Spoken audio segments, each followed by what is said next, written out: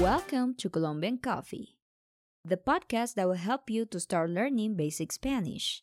Here you will learn things such as vocabulary, slang, phrases, and Colombian culture. My name is Jazz, I'm from Colombia, and I'm going to be the host of this podcast. So now that you're ready to learn Spanish, let's get started.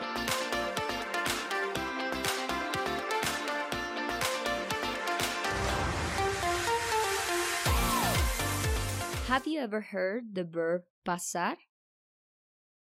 This is a very useful verb, but this verb can be a bit tricky because pasar has many meanings. It has 64 meanings to be precise. And yes, it's a crazy number of meanings. But this verb is used almost every day in Spanish. And the reason why is because you can use it in different situations. That's why today I'm going to tell you the most common meanings of pasar in Spanish. We are not going to learn all the meanings because some are very difficult to use and it is not very common to use pasar with those kind of meanings. So, let's start. The first meaning is to pass somebody something. For example, ¿Puedes pasarme estos libros? Can you pass me these books? Or, pásame la sal, por favor. Pass me the salt, please. The second use of pasar is to cross or to go through. Like, ayer pasé el río. I crossed the river yesterday. Or, debes pasar por el bosque. You must go through the forest. Another use is to send. Pásame las fotos del viaje, por favor. Please send me the photos of the trip. Or, necesito que me pases el documento del proyecto. I need you to send me the project document.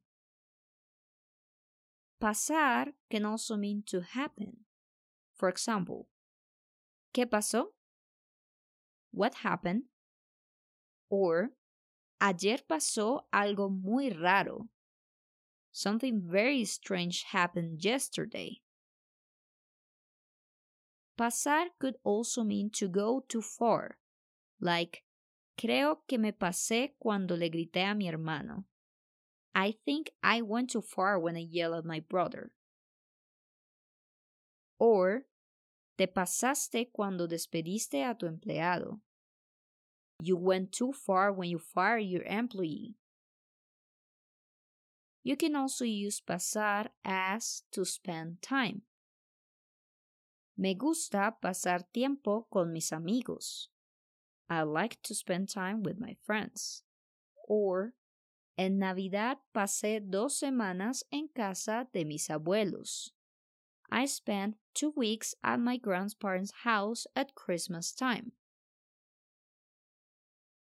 So far, we have practiced just a couple of meanings for pasar. And pasar can have very different meanings. If you're wondering if Spanish speakers really use these meanings, the answer is yes. The meanings we are practicing today are the most common meanings for pasar. This was just a quick rest. Now, let's continue. Another meaning for pasar is to pick somebody up. For example, mis padres siempre pasan por mí a la escuela. My parents always pick me up from school. Or, paso por ti el domingo en la tarde. I'll pick you up on Sunday afternoon. But pasar can also mean to come in, like, pasa, eres bienvenido. Come in, you're welcome. Or, no puedes pasar, es un evento privado. You cannot come in, it's a private event. And the last meaning I will tell you today is to forget. For example, se me pasó comprar los boletos. I forgot to buy the tickets. Or, Siempre se me pasa hacer la tarea. I always forget to do my homework. Today we have learned about the verb pasar and its different meanings.